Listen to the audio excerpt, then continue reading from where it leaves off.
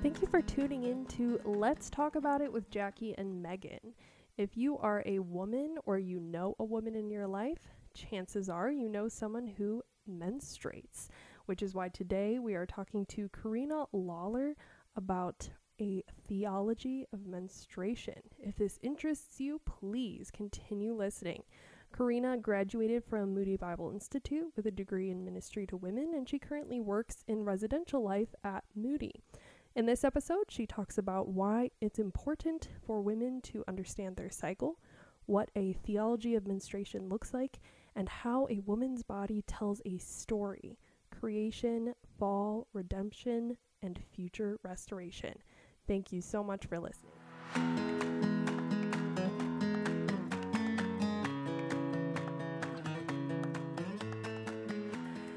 Karina, would you just mind telling everyone a little about yourself, who you are, what you do, all of that? Yeah, I'd love to. My name's Karina Lawler. I am a very, very recent wife. I got married March 9, 2020, so it's been like a year and a few days. So congratulations. Thank you so much. So if anybody remembers when COVID started, that's when my marriage started. Yeah, wow. So it's been like quite the year of change and transition, and also really huge blessing and super fun to be quarantined with your new spouse too. So yes, lots of time to learn about each other.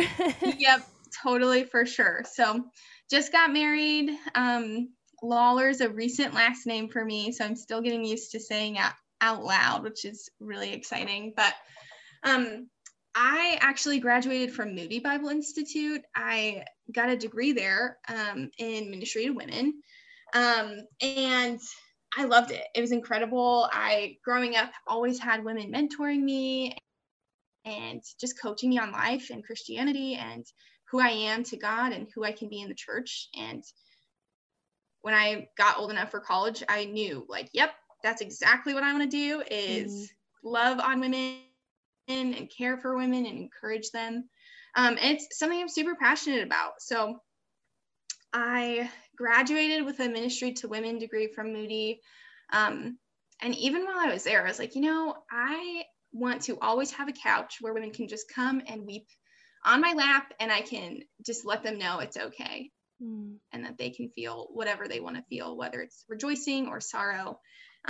And I'm so thankful, actually, because even in the midst of this crazy, insane year of change, Adam and I, my husband, we both lost our jobs early on. And it was such a blessing from the Lord, because I actually got to come back to Moody and do res life here, working with women, with a couple of RAs, leading them and mentoring them, and a couple of small group leaders on campus, and just getting to mentor them and train them. And it was such a gift from the Lord, just to give back to me exactly what I've always prayed for, is to have a place and a space where women can come, be themselves, get encouragement, get prayer, and weep and rejoice with me. So that's like a little bit about me. And I'm just so thankful, because it's just such a beautiful spot that the Lord's brought me to get to pour that care and affection into women's lives in the way that I've had that poured into me.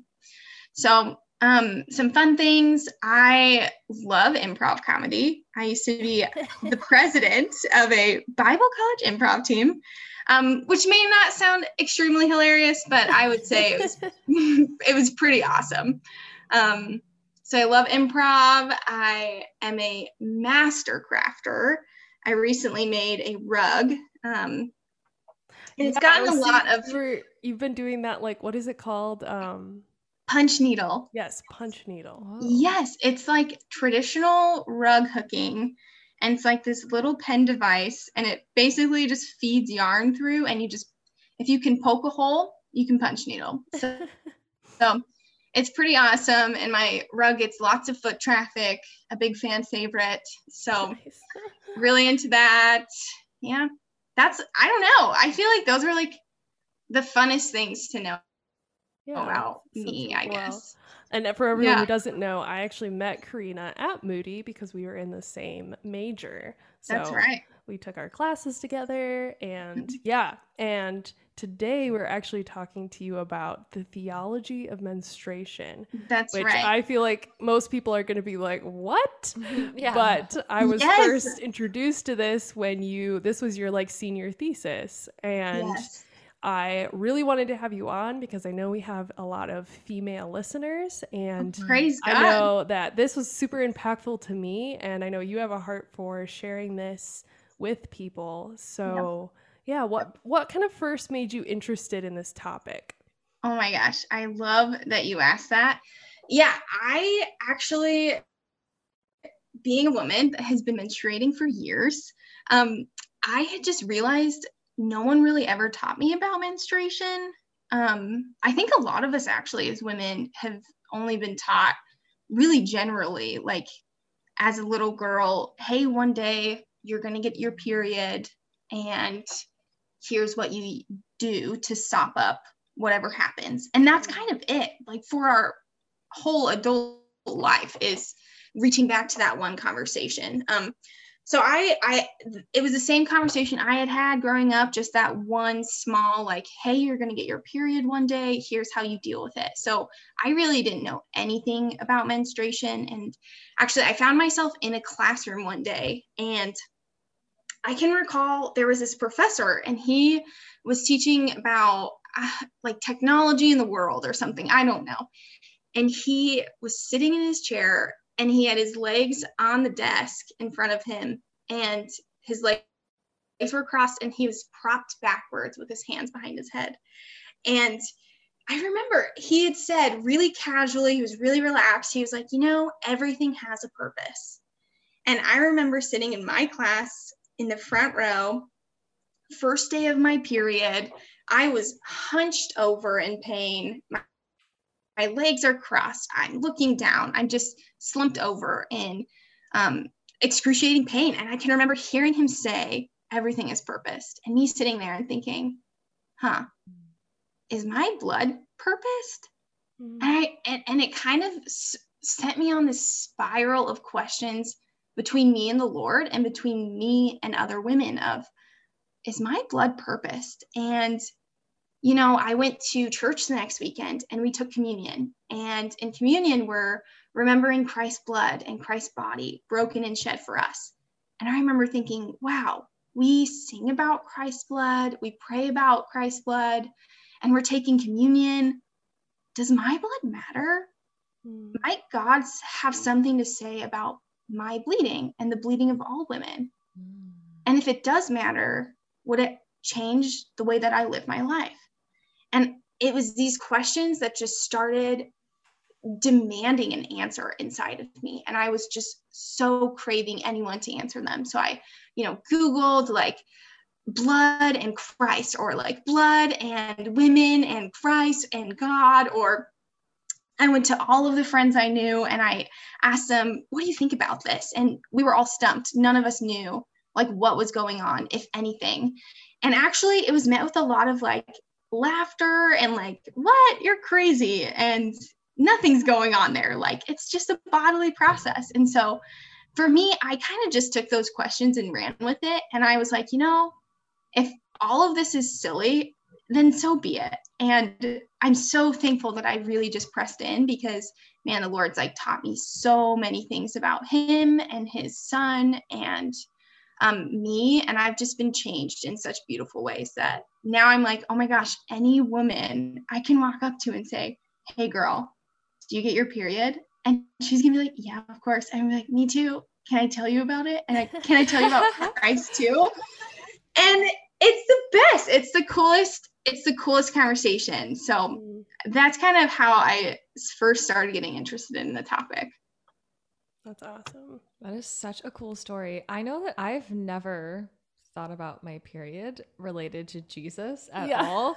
So when Megan told me about this topic and I was reading about it, I was like, oh my gosh, of course. Like everything is, like right. connected and has a purpose, but you just don't think about your period that way. Yeah. And even as a woman, we just don't understand our bodies in general. Like you were saying, we're not taught about our period. We don't know what's going on in our reproductive cycle. Yeah. And I think it's very valuable as a woman to be knowledgeable about your cycle. But can you talk about that and why you think that we should be more informed and know more of what is going on in our bodies and with our cycles? Yes, of course I can. Well, I think first and foremost, half of the population bleeds. Half of the world bleeds perpetually. And it's not once, and it's not every couple of years. It's like every month women are bleeding, and we're not having the conversation. I think of like, man, what is something that the majority, like half of people do? I don't know, people like laugh. Maybe we should talk about laughter.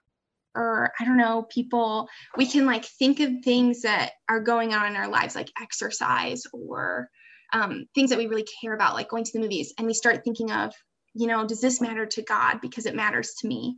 And I think, wow, I really think that it's valuable to know if something's taking place in the body of all women. I want to know about it. And I think maybe God has something to say about it too. So I think it's valuable just in the pure fact that all women go through this experience. It's something that we can all relate to. And I can really confidently walk up to any woman in any context in any part of the world and say, hey, if you're in between the ages of maybe 10 and 45, I could say, hey, did you bleed in the last 40 days? And they're probably going to say, yes, I did. So that's the biggest thing I think is valuable for us to know about. I even think it's interesting when we think of, I perpetually shed my blood. And in my lifespan, I'm going to have around 500 menstrual cycles. That's 500. That's insane. That's right. I'm like, isn't that a lot of experiences with this thing happening in my body? I want to know about that.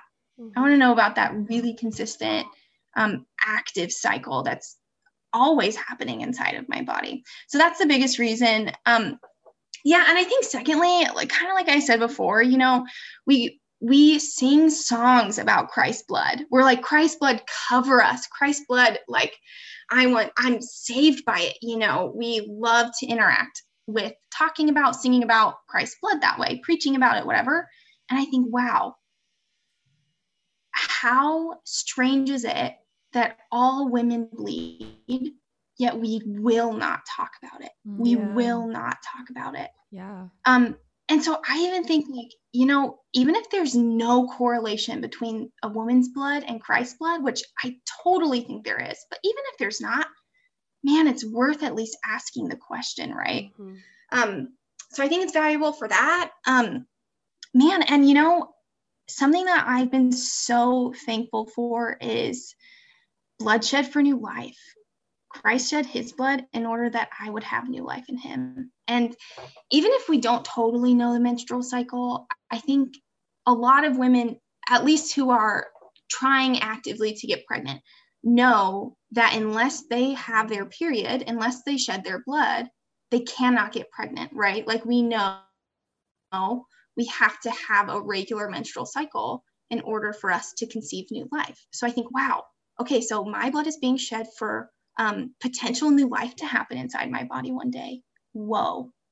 Do you know who else's blood does that? Christ's blood shed in order that I might have a new body.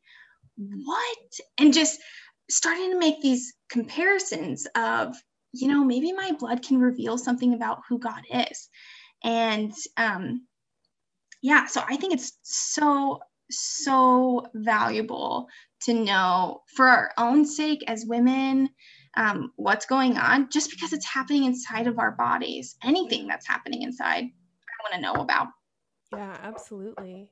And I know in a few minutes we'll get into, the theology of menstruation.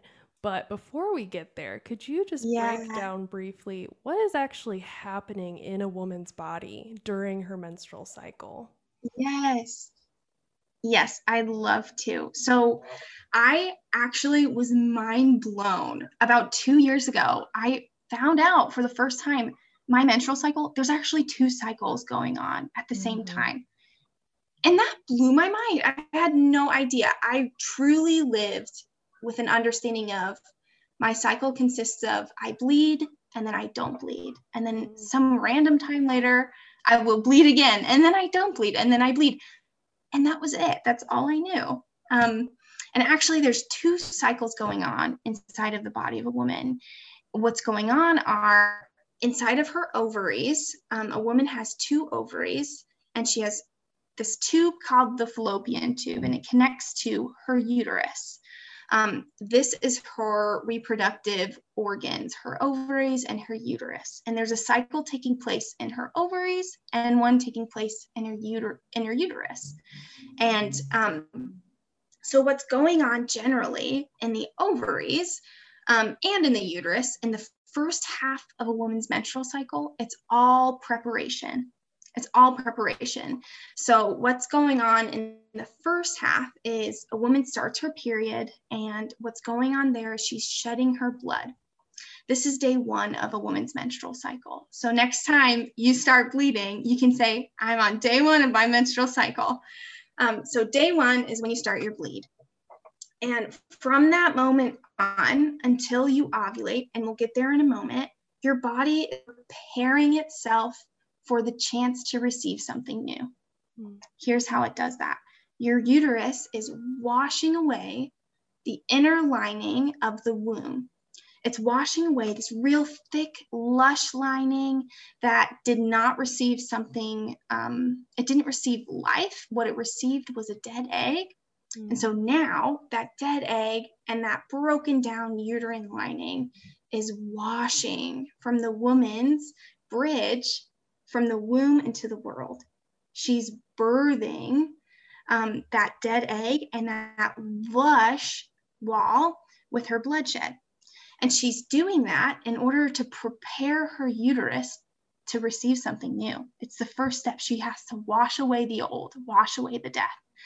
So inside of her uterus, while that's taking place, her ovaries are hard at work preparing an egg. Now, eggs, I like to call them a woman's life-creating agent. They're this bank inside of a woman's body are her ovaries, and they have lots and lots of eggs inside of them. And day 1 of a woman's bleeding, her ovaries are starting to prepare 1 follicle, an egg. And this is all starting the first few days of a woman's cycle. And then after a woman's done bleeding, what will happen inside of her uterus she'll start to build back up lining again. She's creating a lush environment in order to receive something new. So what's going on is this life-creating agent, this egg, is being prepared to be released. And her uterus is being prepared to receive something new. So the first half of a woman's menstrual cycle, it's all about preparation. So that's around, I'll use my own cycle, for example. That's always between day 1 and day 13 or 14.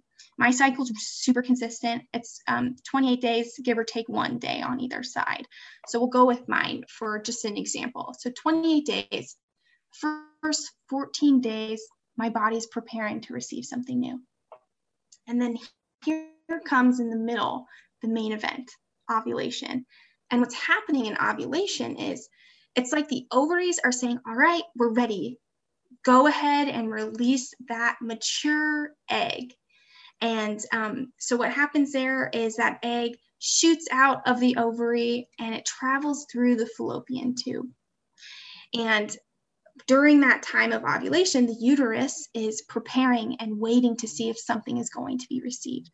It's this grand act where the ovaries are saying, all right, we're ready for new life. And the uterus is saying, all right, we're ready for new life. Everyone has been prepared and waiting for this moment.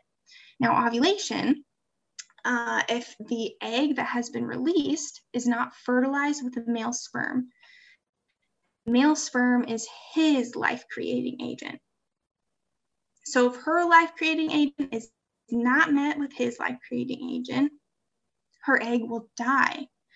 And after that death, we move into the second part of the cycle.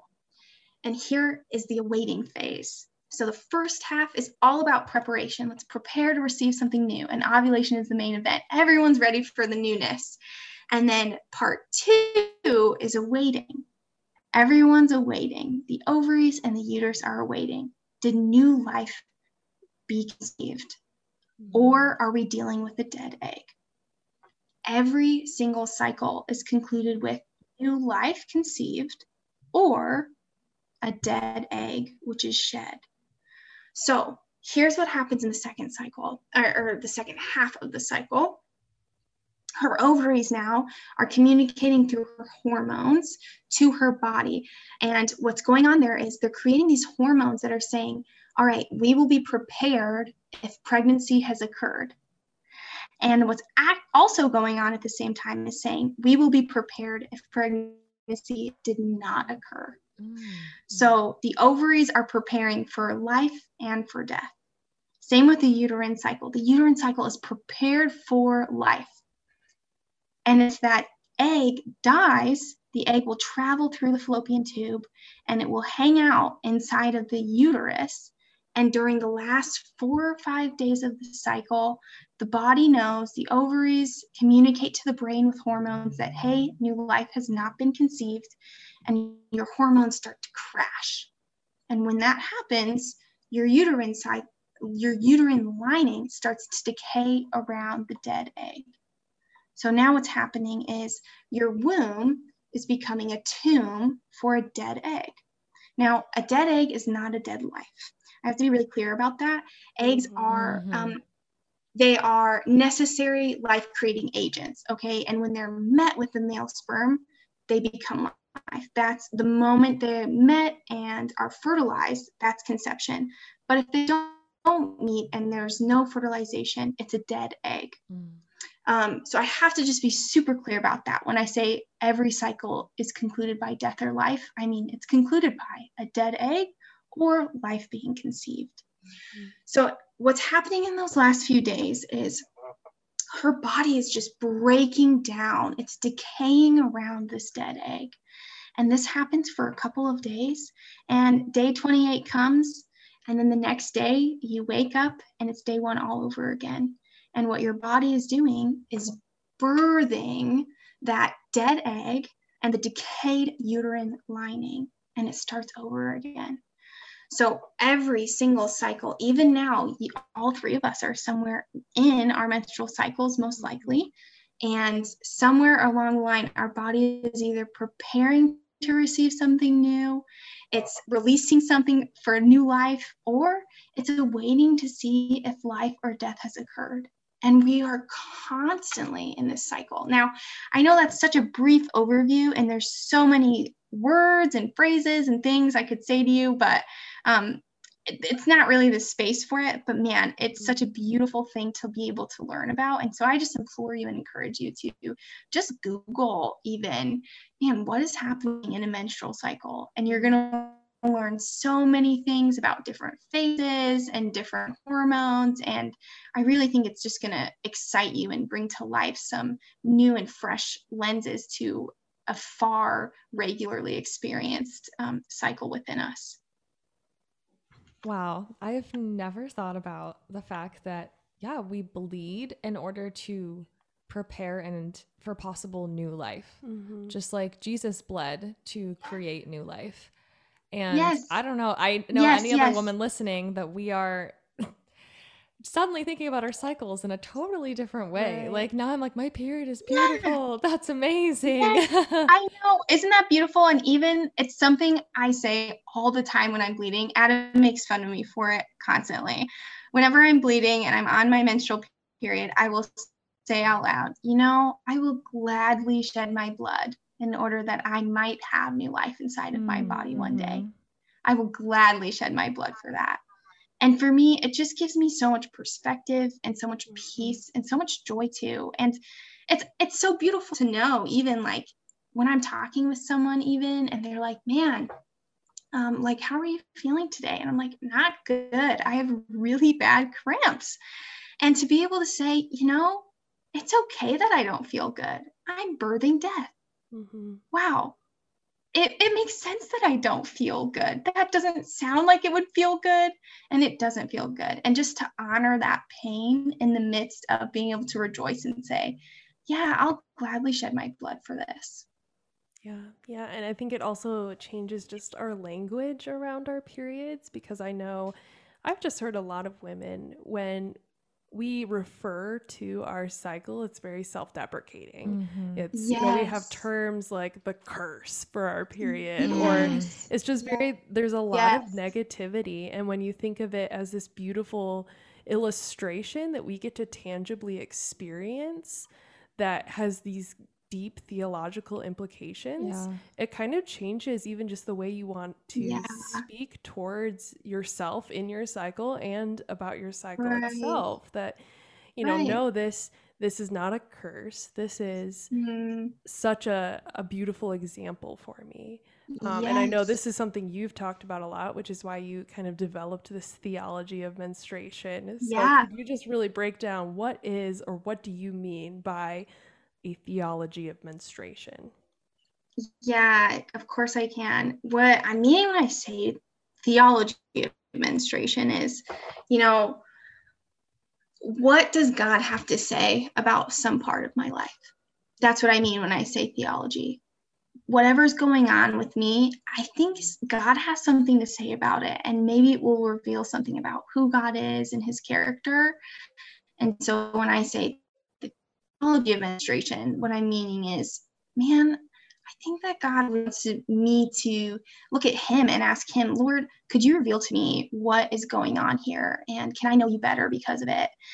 So that's what I'm meaning when I'm saying theology of menstruation is just, I think that our menstrual cycles have something to do with God, and something to do about who I am. And it's this perpetual bleeding, I think it's purposed, and I think God really does care, and that it would matter to him deeply, and that it's okay for it to matter to me deeply too. Yeah. I think too, it's we've talked about on this podcast quite frequently, just that we are embodied creatures. Like, our bodies have meaning. We're not just, it's not a shell that we're existing in. And to say that this very important and monumental part of my body that affects me greatly doesn't have any meaning, that it's not purposed, would kind of be to say that my body doesn't matter. And so I think it's really important, even just you putting it out, like theology of menstruation. We talk about theology of the body, and just, what does it mean that we're embodied creatures, that our bodies are part of who we are. I think especially for women, this is a really important aspect of our bodies to think about, because it affects us every month. Yes, absolutely. Yes, absolutely. So I know you've said before, just, on your Instagram and times you've shared this, you call blood the sustainer of one's life. So could you just explain and break that down for us? Yeah. So when I was starting to study about this and learn about it, I caught myself talking a lot about blood, obviously, clearly. And I remember thinking, man, what is blood? Like, okay, I know blood's that gooey stuff, and I know if I trip, it's going to pour from my forehead, or a knee with a bash or something, right? But I'm like, man, what is blood? And I just looked up, what is blood?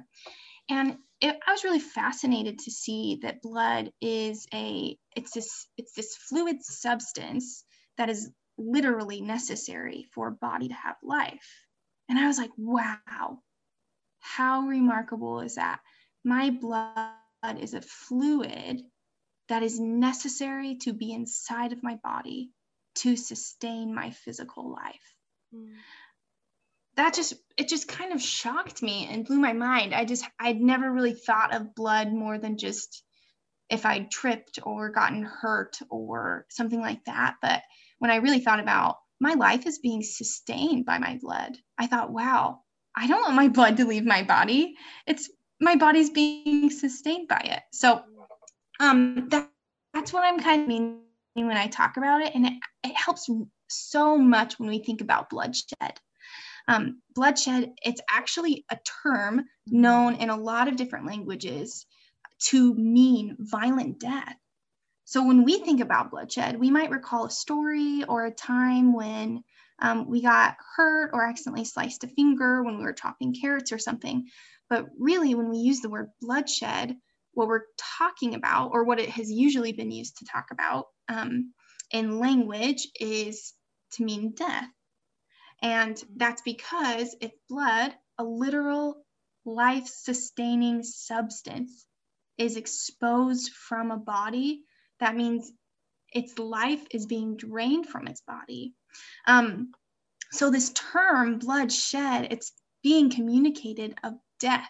So when we talk about blood, oftentimes people will use blood as a metaphor for life, and oftentimes people will use blood as a metaphor for death. But when we look at bloodshed, what's literally going on there is my blood is being poured out, and if it doesn't stop, I will die. My body needs its blood in order to survive, and it needs to be maintained inside of me. And it's so interesting when I started to look at the word blood. I wanted to know, okay, what is blood literally inside of a body? And I had come to learn blood literally inside of a body is a necessary fluid. And then when I come to learn, how do we use the term blood in language? And we use the term blood to communicate life, and sometimes we use the term blood to communicate death. And then learning, okay, well, what's bloodshed literally? What is it doing? And seeing bloodshed is bringing about death to physical life. It's a life-sustaining substance being exposed and removed from a body. And we use bloodshed to communicate death metaphorically. Even if death didn't happen literally, truly, we use the word bloodshed to communicate about death. So then I was like, what does the Bible have to say about blood? And it's so interesting to me because the Bible uses the word blood, or the term blood, I guess, some like 400 times in total. I think it's like 360-ish. I'd have to check times in the Old Testament, and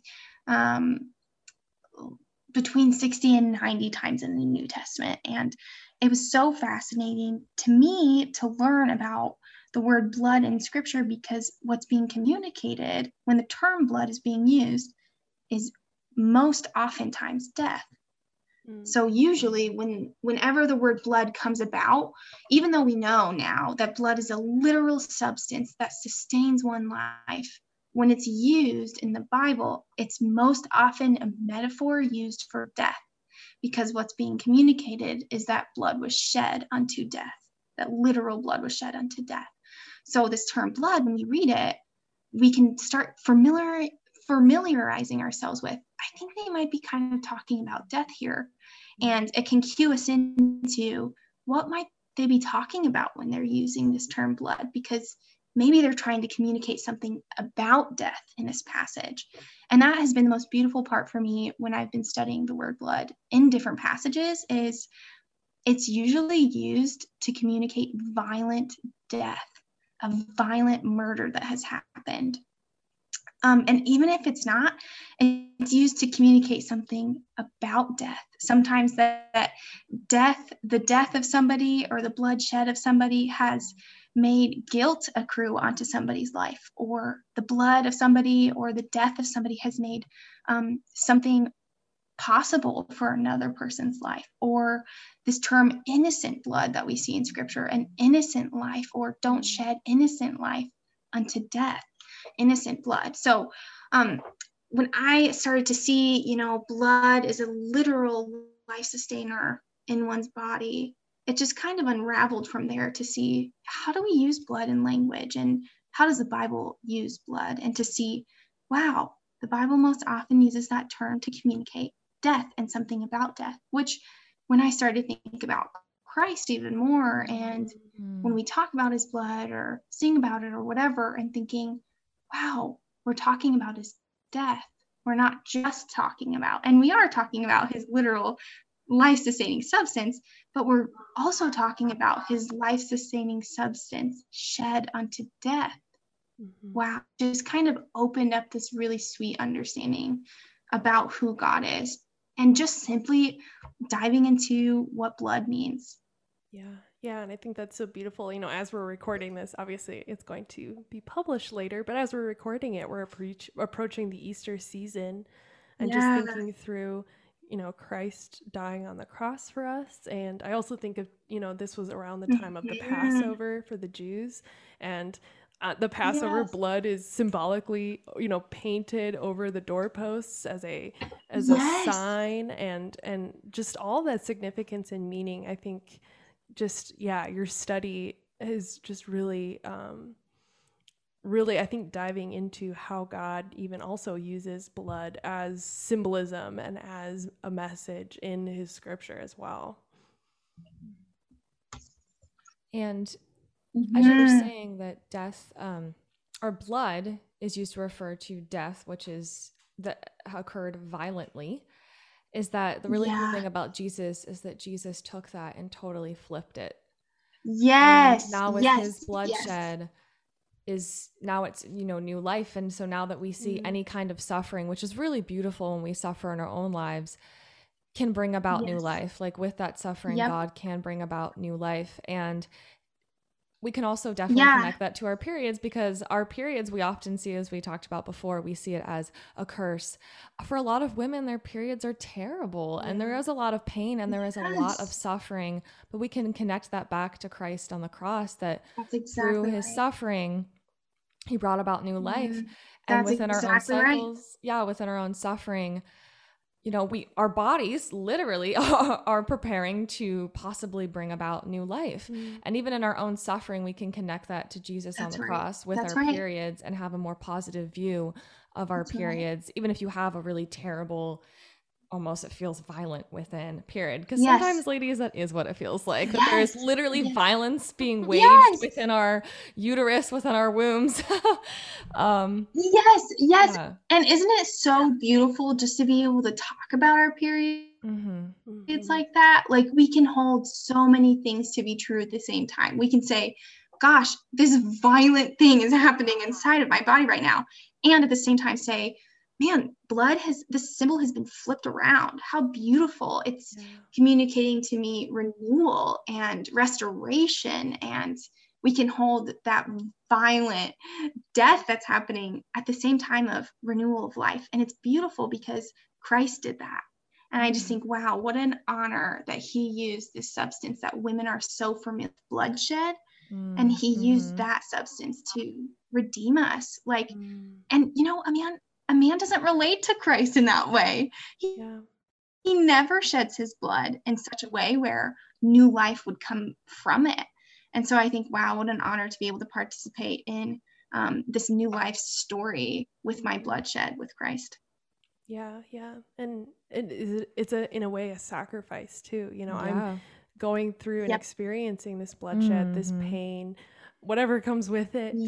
So because I have a body that can nurture and hold life. And I know that as we're talking about this, as we're talking about death, as we're talking about pain, I know a question that comes to my mind, and I'm sure it comes to a lot of people's mind, is, well, is this how it's supposed to be? You know, are we supposed to be experiencing all this pain, or was there a better way?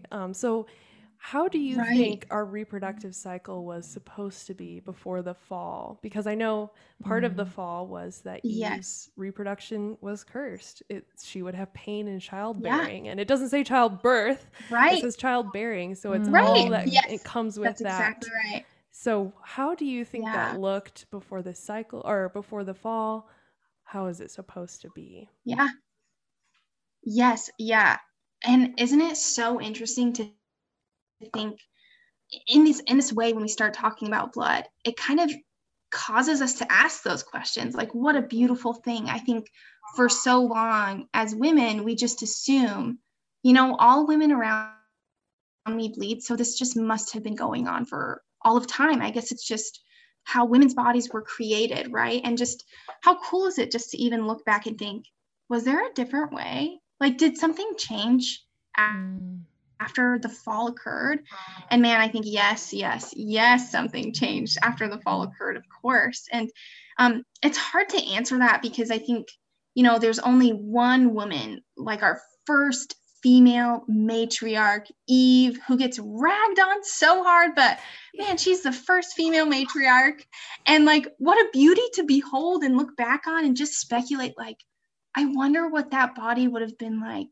I wonder what rest and freedom and joy and lack of pain and delight she would have gotten to experience inside of our bodies. And I know for us as women, we experience horrific things inside of our bodies, and they don't work the way that they're supposed to in so many ways, and totally, especially in our menstrual cycles. But wow, we can gaze back at our first female matriarch, Eve, and think, I wonder what it would have been like for you. But it is tough because literally there's only one woman who ever got to live inside of a body that wasn't affected by the fall, and it was Eve. And, it wasn't even all of her days. It was just before the fall that she got to experience that. Yeah. So even though it's speculative, there are a few things I do think we can say haven't existed until after the fall. So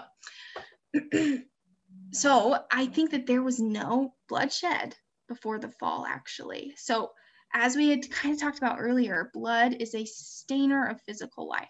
And when blood is shed, it brings death. And in any amount, be it once like pouring out or just one drop, blood always, when shed, communicates death to physical life.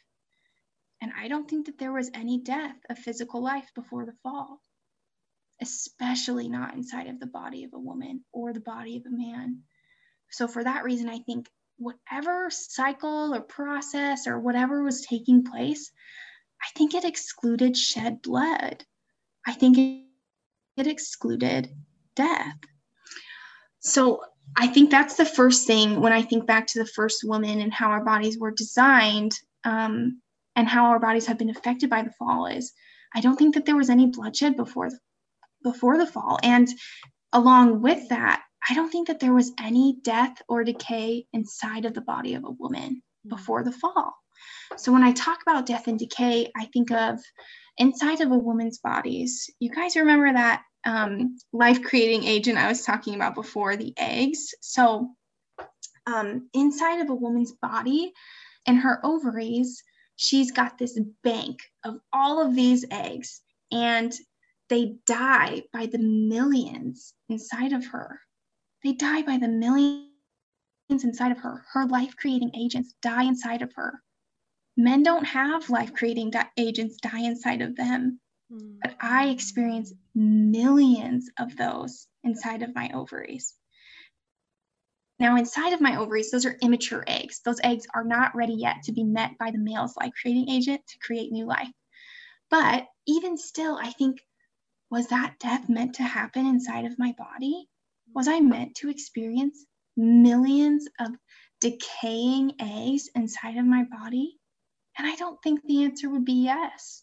Included in that, those millions of deaths inside of our ovaries, we experience hundreds of deaths inside of our uterus as women. As I said before, women have 500 around cycles in their lifetime. That's 500 experiences with a dead, mature egg. Meaning, that's 500 experiences with this life-creating agent that could potentially be met and have new life dying inside of me. Man, that's like a lot of death and decay inside of our bodies. Millions of deaths in our ovaries and hundreds of deaths in our uterus. I don't think God designed our bodies to have these deaths inside of us. I think he would have created our bodies to be abundant with life-creating capabilities. I think we would have been ever-bearing as women, capable, and having access to our eggs without this death being included. And it's interesting, actually, when you start looking at a comparison of the male and the female life-creating agent. This blew my mind, rocked my world, shook me upside down. And it's so funny when I tell people about it, because I watch some women just their jaws drop, and others are like, okay, like that's just data, but we'll see how it goes over. But to me, I'm like, wow, this is mind-blowing. So here we go. When we compare the male sperm and the female's egg, we can see that the male's sperm, its life capacity, it can live up to 5 days inside of the body of a woman once it's released.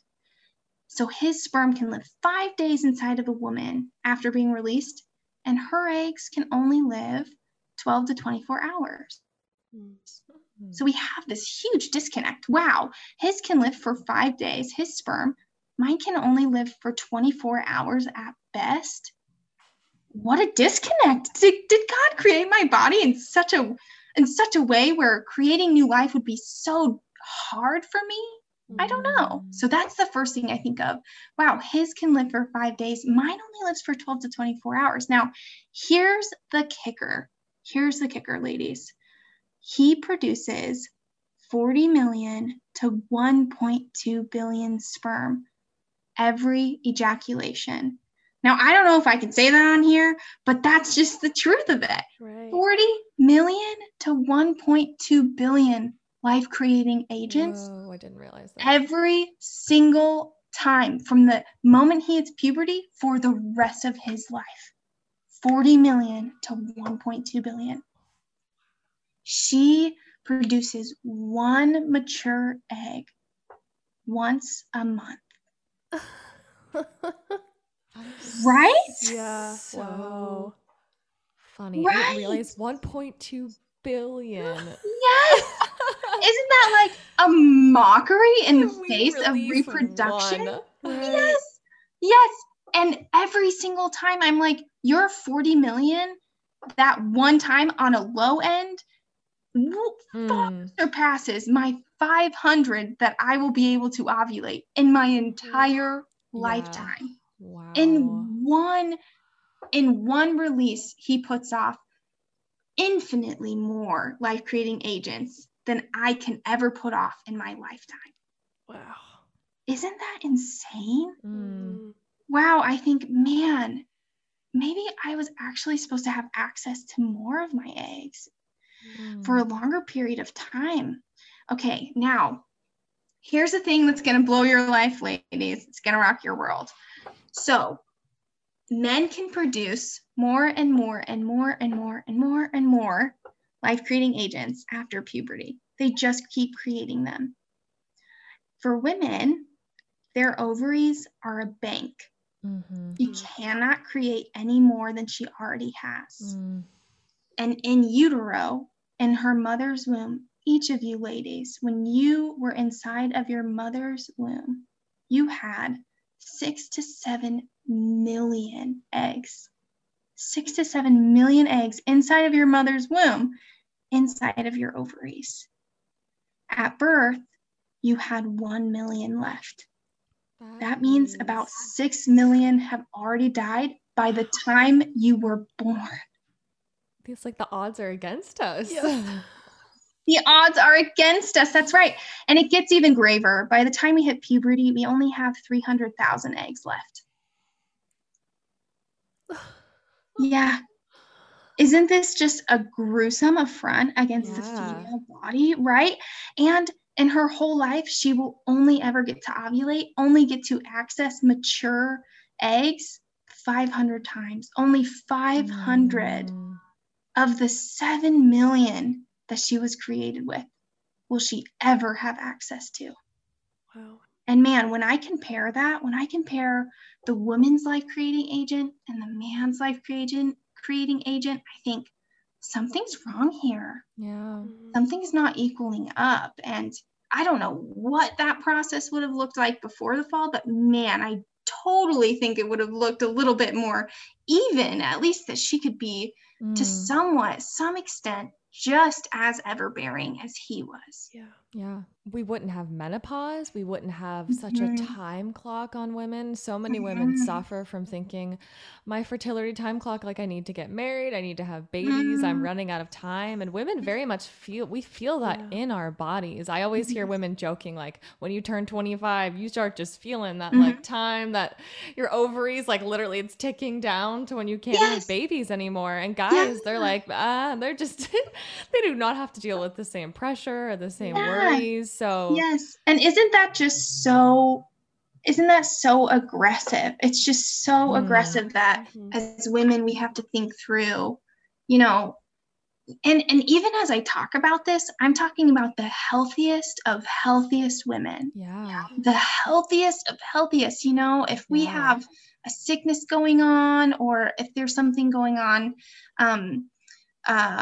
like in our brains, or something going on that we have a preset condition, our fertility and our ability to create new life can be really just, it can be messed with, and it can be something that we really struggle with. So even as I talk about this, I'm not talking by any means about all women, and I'm probably not even talking about most women. I'm most likely talking about the very healthiest of healthy women out there, and that's just tragic to me. It really makes me just sit and ponder too, when Eve chose to eat that fruit. It was from God told her, from the moment you eat of this, you will die.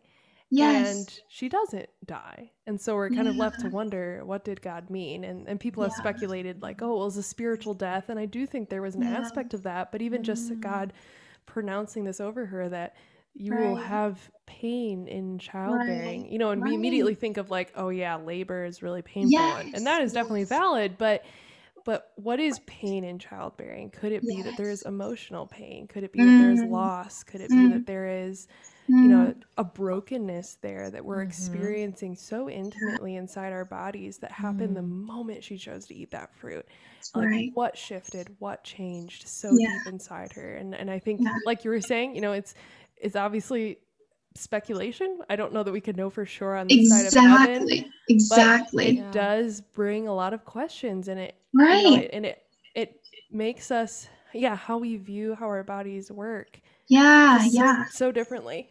I know. And isn't it interesting? Even when I look at it, I was like, there's nothing that says anything in scripture about what her body was like in the term of menstrual cycles before the fall. But then you start looking at this and you're like, oh my gosh, maybe it just wasn't like this. And I just think, wow, what a beautiful thing to think, like our bodies could have been more filled with life, and now they're filled with death. Yeah. And I know you said just on your channel too, that our menstrual cycle tells a story. I think that's kind of what you're hinting at now, creation, fall, redemption, future restoration. So could you just walk us through that illustration that is in our bodies? Yes, I'd love to. And even as we walk through, it's cool because blood and blood shed, you can just kind of trace it right through the Bible, and it tells us a lot about our blood and our bloodshed. So I'm glad that you've asked. When we look at creation, we don't actually see the word blood used in the creation narrative. And to me, that clues me in on, blood was almost always used in scripture to communicate violent death. So to me, I'm like, that makes sense that blood wouldn't be used. The word wouldn't be used in the creation narrative. Now, when we look at creation, we can look at the way that Adam was formed and the way that Eve was formed. And it's really beautiful to look through how their bodies were crafted by God in such a beautiful way. And even when God pronounces the name to Adam, I just think it's beautiful. When we hear the names Adam and Eve, there's a story behind each of them. So Adam, his name in Hebrew, means the first man. So his name means first man. And when we look at a couple other Hebrew words, we can see that, and I don't know if I'm pronouncing it right, but Adamah means soil or ground. And there's a verse in the creation narrative that says that Adam was made from the dirt and the soil, right? So we know Adamah is pointing to soil and ground, that word. And the word for blood in Hebrew is dam. So what's being communicated when we hear Adam's name is that he's the first man who was made of Adamah, soil, and dam, which is blood. The first man is made of the ground and of blood. And I think, wow, what a beautiful first thing to know about this first man's name. Like, what a beautiful thing. Yeah. So I just think, wow, what a story to know about him. And then Eve, on the other hand, her name, Eve, when we hear her name pronounced, I was reading, and we know that in the scripture it says that Eve's name means mother of all living. And here's the beautiful thing that's just soothed my broken heart so many times is that pronunciation and that name given to Eve, the mother of all living, it was given to her before she ever actually had any children. She's pronounced mama to all living before we ever get to know if she's actually capable of that, before we know if she actually ever does do that. She's declared mother of all living. And I think, whoa, what a beautiful thing to be declared. So I just love thinking about their names and hearing about them and thinking of our first female matriarch in that way. But yeah, I just think it's beautiful. Blood's never mentioned in the creation narrative, and it makes sense because bloodshed leads to death, and blood is a term most often used to communicate violent, bloody murder, which makes sense because the first time we see the word blood used, the term blood used in scripture explicitly, is after the first murder takes place. We see the word blood used. So, wow, I just think that's incredible. So in creation, I think that God created, you know how he creates and he calls good, and he creates a little more and he calls good. And I think, man, whatever it is that God created inside of our bodies, he created and called it good, indeed very good. And man, I think that excluded bloodshed, and I think it excluded death inside of our bodies too. So that's what I think about when I think of creation. And there's so many interactions we can have with that, but I don't want to get ahead of myself. So when we jump over to the fall, it's hard to talk about the fall, I think, because as women, I think we kind of live in this fall mentality as though no other narrative has existed before. But I still have to go over it just because I want us to grasp the weight of what has changed at the fall. And that's everything. Everything changed at the fall. Death and decay has just eroded our lives in aggressive ways, I think. And when we look at the narrative of the fall that's going on in Genesis 3 and a little bit onward, we see God has three responses to humanity. He gives a display of grace, a display of consequence, and he demonstrates that the humans have need. And so when we think about the consequence, I know we had talked about a couple of times that multiplied pain in childbearing, right? And it's interesting to me to think about that multiplied pain in childbearing. And there's a couple different ways that scholars kind of break that multiplied pain down. And there's two ways that I've found to just be really helpful and that I really enjoy. So I'll share kind of both of those ways. So way number one is that multiplied pain is communicating that after the fall, God says, hey, if you eat this, you will surely die. And then after they eat it, they experience shame for the first time. So that would be a painful experience, is the way that these scholars start to communicate, is that there's pain there. And when this pronunciation of there will be multiplied pain in childbearing is communicated, it's not to say that there was pain before the fall and now a new increased pain after the fall. What's being communicated is that this new pain that's happened since the fall will be multiplied by even more pain in childbearing. So to break it down real simply, it's to say there will be pain on top of this now new pain in childbearing that you will experience. And I just think, wow, what a beautiful thing to think about, is that this pain didn't exist before, that it actually started the moment of the fall, and it's being multiplied now. And the Lord's saying there's going to be compounding pain from here on out. So that's kind of the first way. And then the second way is there's some scholars that talk about how the multiplied pain in childbearing is just simply pain compounding. They're just a simple way of saying, not that there was pain before the fall and increase now after, but what they're just saying is, hey, I want you to know there's going to be pain and there's going to be pain. So here we go. Like, buckle up, because there's going to be pain and then more pain. And I even think like the word multiplied, when we think of a math equation, when you multiply something, you multiply 2 times 2. 2 doesn't have to exist on the sheet before you multiply it by 2. You can just add the full, that whole equation there, and it makes sense to us. We can say, oh, that's a multiplication. And I think when we look at this, we imagine there must have been pain before and it's being multiplied, but I actually think that pain is new and it's being increased. So that's what's going on there. There's pain and abundance, and it affects all women. We kind of sometimes think about, man, that pain must just be for women when they're literally birthing their child.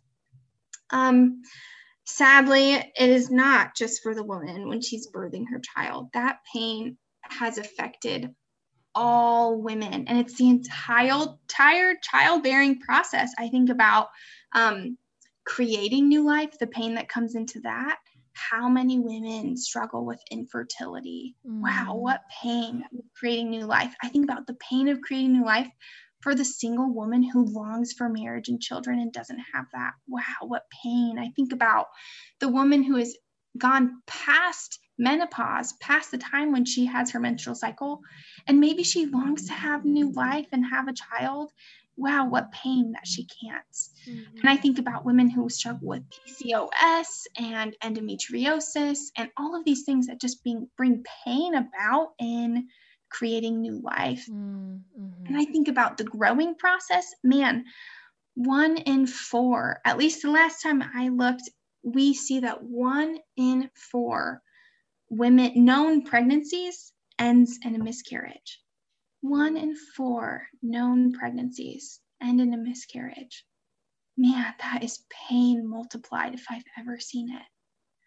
I think about pain in birthing. We know that there's pain in birthing. And all the mamas I talk to about their birthing, they say it was horrifically painful, more painful than I could have ever imagined it being. And I think about the moms who nurture new life from their bodies. That is so painful. And even as women rear their children and bring them up, there's so much suffering tied. So when we think about the woman's life and her creating, growing, birthing, and nurturing new life, man, there's just pain inflicted in all of it. And there's pain, we see it in menstruation, the menstrual pain that women have. And when we're cramping, it makes sense that we're having so much pain because our bodies are literally contracting. Our bodies are having small forms of contractions in order to birth this dead egg with our bloodshed. Wow, I think that it's just pain. It's pain in abundance, this consequence. Decay and death in abundance. We already talked about the eggs and the ovaries dying by the millions in the ovaries and by the hundreds in the uterus. There's death and decay in abundance, and there's bloodshed in abundance. Women perpetually shed a substance which sustains their life. We perpetually shed it over and over and over again. Wow, what a consequence. And it's deep stuff, man. It hurts and it's sad and it's hard and it's weep worthy. I encourage you just to weep about these things. And praise God that that's not the only thing that he communicates at the fall. He communicates grace to us too. I think about, man, he does not shut our womb forever. Praise God. Our bodies stop bleeding. Praise God. What a beautiful thing that the Lord has not shut our womb forever. Thank you, Lord. And even though I think our wombs would have been more accessible before, thank you, Lord, that you haven't shut it forever. What a grace, Lord. And it's even beautiful too, because now as a post-fall female, my menstrual cycle is a sign of my health, actually. Yeah. It's a vital sign. Vital sign, that's right, of my health. I think, wow, Lord, what a gracious thing you've set inside of my body. It's for my health. And we know this, girls, whenever you've gone to the doctor, the first thing they're going to ask you, or one of the first things they're going to ask you is, when was the last time you had your period? And they want to know about pregnancy, of course, but also if we have a missing period, it can clue our doctors in that there's something else going on. And I know, just for examples, there are so many things that can affect our periods, our menstrual cycles, like an eating disorder or endometriosis, or stress can affect it, or past trauma, or an accident that we've been in, or there's seriously so many things that can affect our menstrual cycle. So I think, wow, the Lord really communicated graciously by giving it this process, this cycle, to help regulate death and life inside of our bodies. And we actually need it now as post-fall women. What a grace from the Lord. He communicates need to us as well. The Lord communicates. Now, this is so tricky when we look in the scriptures, because there's this huge long passage about the law of Moses. And I don't know if you guys have checked this out before. It's in Leviticus 15, and it talks about a woman being unclean while she's shedding her blood. And I know I've read that in my younger years and thought, wow, I guess I must be unclean too. And I'm here to tell you that is so untrue. You are not unclean because of your bloodshed. Now, the law of Moses did communicate holiness and mercy. The Lord used it to communicate that he requires holiness and that he's offering his mercy. And the beautiful thing about it is we are no longer bound to the law of Moses, and we'll get there and we'll celebrate that. But I want you to know you are not unclean because of your blood shedding. And here's the thing, even those women who did shed their blood under the Levitical law, it's not that their blood itself was unclean, because blood is a vital sustainer of one's life. It's that when blood is shed, it's communicating death.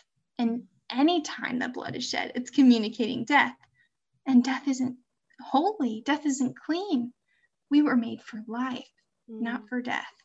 So when we even think about that, and we think about the law of Moses, that uncleanliness going on there isn't that her blood is unclean. It's that shedding blood communicates death. And shedding blood is shedding a life-creating agent onto the ground, which has died. That is not, I don't think, the way that God made our bodies, and he's communicating that through his law.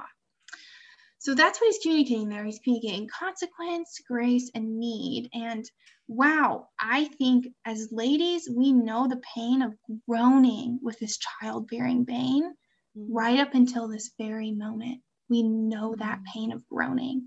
And I groan with you, sister. But great news is we can move to redemption. And here's the thing about redemption. Christ's blood fulfills the law of Moses. His blood redeems a symbol of uncleanliness. His blood washes away death, and his blood makes way for a new life. And we can trace that right through scripture. And the beauty of it is that the woman's body is connected to each one of those things. His blood fulfills the law. Atonement is made with blood, with Christ's blood. God when he communicates holiness, it's satisfied by the death of Christ. It's satisfied by the blood of Christ. The substance which is used to expiate sin or to make atonement for sin, the substance is blood. And we can trace that all the way through. In the garden, when Adam and Eve sin, it's implied that God slaughters an animal and gives them clothing in their skin. Blood had to shed because of their death. He made atonement for them with this blood of an animal. And it symbolizes, and it looks forward and points to now this bloodshed of Christ, who is the perfect spotless lamb, the perfect and spotless one who is capable to atone for all of our sin. He serves as a cover and atoner for our sin. So I think, wow, his blood fulfills the law, which is great news for a woman, because that means I'm no longer bound to the law of Moses. Praise God. I am no longer bound. I don't have to do the ceremonies and the sacrifices for my menstrual blood, because Christ dealt with death with his blood. Yeah. Thank you, Lord. What a great news. His blood redeems a symbol, and man, this is remarkable. God takes the thing that once marked a woman as being ceremonially unclean, blood, and he turns it into the thing that marks all of humanity as clean, his blood. How beautiful. What a redeemed symbol. Bloodshed no longer reminds a woman of uncleanliness. Bloodshed can be a reminder to her of her own cleanliness. Yeah. I love that. I love that about the symbol of blood, and he redeems it. His blood washes away death. And we know in the woman's cycle, when that egg dies inside of her, it has to leave her body. Death cannot stay inside of her uterus. The mature egg, once died, has to be washed away. And the only way it can wash away is by the giving of her life-sustaining substance, by the giving of her blood. Death is washed away with death. And we see this on the cross. Our death is placed on Christ. He takes on our death and he destroys it by the giving of his blood, by the giving of his life over unto death. Christ washes all of humanity's death by his blood. And I love thinking about that. When I'm shedding my blood, I think, wow, I'm washing away a dead egg. And when I think about Christ, I think, wow, he washed away all of humanity's death once and for all. Thank you, Lord. I love that. And he did it once for all of humanity. And I do this once a month for just an egg. When I think about his blood, it makes way for new life. His blood had to happen inside of his body in order that new life could happen inside of him.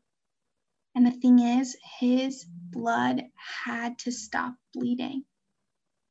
He had to stop bleeding, that we might have new life inside of him. And in our own bodies as females, bloodshed has to happen inside of us. But bloodshed has to stop from our bodies in order that we might have new life inside of our bodies. He makes way for new life by the shedding of his blood. We make way for new life by the shedding of our blood. This is rejoice worthy. And I could sing about this and praise about this so long. And the beauty of it is that we can wait on the Lord as well.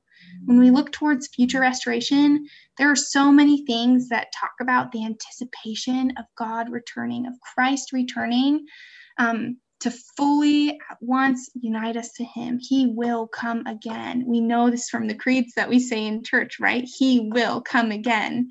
And we believe in that. And so what do we do with that restoration? What do we do with that? We wait and we hope for Christ's return. We wait and we hope. And the great news for us is that all women are invited to wait and to hope for Christ's return. I think about all of the people who go to church, all of the women who are a part of a church body. And God says, this is my blood. This is my body. Come, eat of me, drink of me. Do it again. Come back to the table. Remember my blood. Remember my body. Do it again. Come back to the table. Remember my body. Remember my blood. Do it again. This is how the church waits for Christ to return. They commune with Christ, with his body and with his blood. That's how the church waits. Mm-hmm. And as the bride, all you ladies out there who are married and all you ladies out there who are not, this is how the bride waits. There in scripture, there's talk of blood covenants that are made. And Christ makes a blood covenant with us. He makes a promise to us with his blood when it sheds on the cross. And I think of this is something that I think is purely speculation, totally speculation, but I think it might be something really cool to just ponder and consider is inside of a woman's body, there's this flesh piece in her vaginal canal, and it's called the hymen. And this has no function inside of the body. It doesn't help the body in any way. It's just this small flesh piece inside of her body that contains blood. And oftentimes when a woman has penetrative sex for the first time, that flesh piece, that hymen, will break and blood will spill.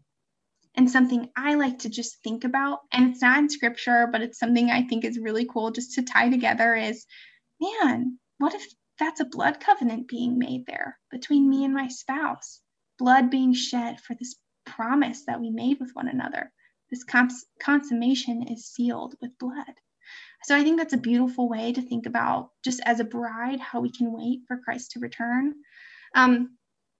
Now I think of as a mother, and I just think this is cool. We're walking through, how can we wait as a church? How can we wait as a bride? And I think, how can we wait as a mother? And this, seriously, this is what I want you to hear. I want you to hear. If you hear nothing else, mamas, when you hold your baby for the very first time, you get to hold your darling and say, baby, this was my body, which has been broken for you. This was my blood, which has been shed for you. Now, my child, come and eat of me. Mm-hmm. And I just think, wow, that statement just washes over me. What a beautiful proclamation to get to say. And no one gets to say that. No one gets to say that other than Christ and a mama the moment she holds her baby. Yeah. This is my body broken for you. This is my blood shed for you all of those years. Now, my child, come and eat of me. This is how we wait as a mother and as a menstruator. So if I didn't describe you as a woman in the church, as a bride, as a mother, I sure know that I will describe you as a menstruator. Mm-hmm. All women, we as menstruators, we can wait and hope for Christ to come back by allowing our blood to shed, to allow our bodies to have this cycle. We don't have to control this cycle. We don't have to take the reins over and decide to live in a linear hormonal way. We can actually experience this cycle in such a beautiful way and allow our blood to shed, allow our cycles to exist inside of us and communicate something about who God is to us. So this is what I mean when I walk us through how can we think about the story of creation, fall, redemption, and future restoration? Yeah, that is so beautiful. You know, as you were speaking, I was just thinking of how, nowhere else on this side of heaven do we see quite explicitly played out even just the paschal mystery of Christ and then his resurrection. Mm-hmm. Because when we're suffering here on earth, we know that God can bring life from it, can bring newness from it.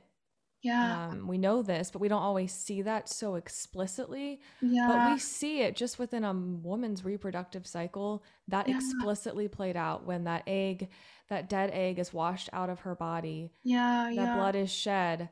And then if she becomes pregnant right after, we see just explicitly the death and then resurrection played out within a woman's body. Like new life is created. Yeah. And like you were saying, like a man cannot say that. Like there's nowhere else on this side of heaven that we see that played out. Yes. And that is so beautiful that we can see our cycles as actually this gift in our bodies, you know, in our culture right now. being able to become pregnant is seen as a curse to a lot of women. Mm-hmm. When really it's just the most beautiful thing that we as women can do. And I say that, you know, some women cannot have children. That's why it's so beautiful that we're spiritually can be mothers as well. Mm-hmm. That's exactly right. But just the idea that pregnancy is a curse, or that our periods or our bodies are a curse, is just so not true. In the way that it's connected to Christ and his own death and resurrection is so beautiful. Right. It just brings about rejoicing, right? And just giving thanks for like, oh my gosh, Lord, wow, what a beautiful process. I totally want to engage in this process now. Yeah. Well, thank you so much for Karina, just for walking us through that. You know, I just think, I know, you know, even though I heard this your senior year, just this reminder is so timely for me. And even just as you were walking through what that redemptive and restorative story looks like in our bodies, every cycle, it just almost brings tears to my eyes, you know? And I think of all the women out there who have been hating their bodies or been embarrassed or shameful toward their body. And I just hope this brings them hope and encouragement that there is beauty in that brokenness, that God has taken what was a curse, what was the fall, and he has restored that and redeemed it. So thank you so much for coming on with this message. My gosh, thank you so much for having me. And thanks be to God for just allowing us to be able to study these things and talk about them with hope and promise of restoration.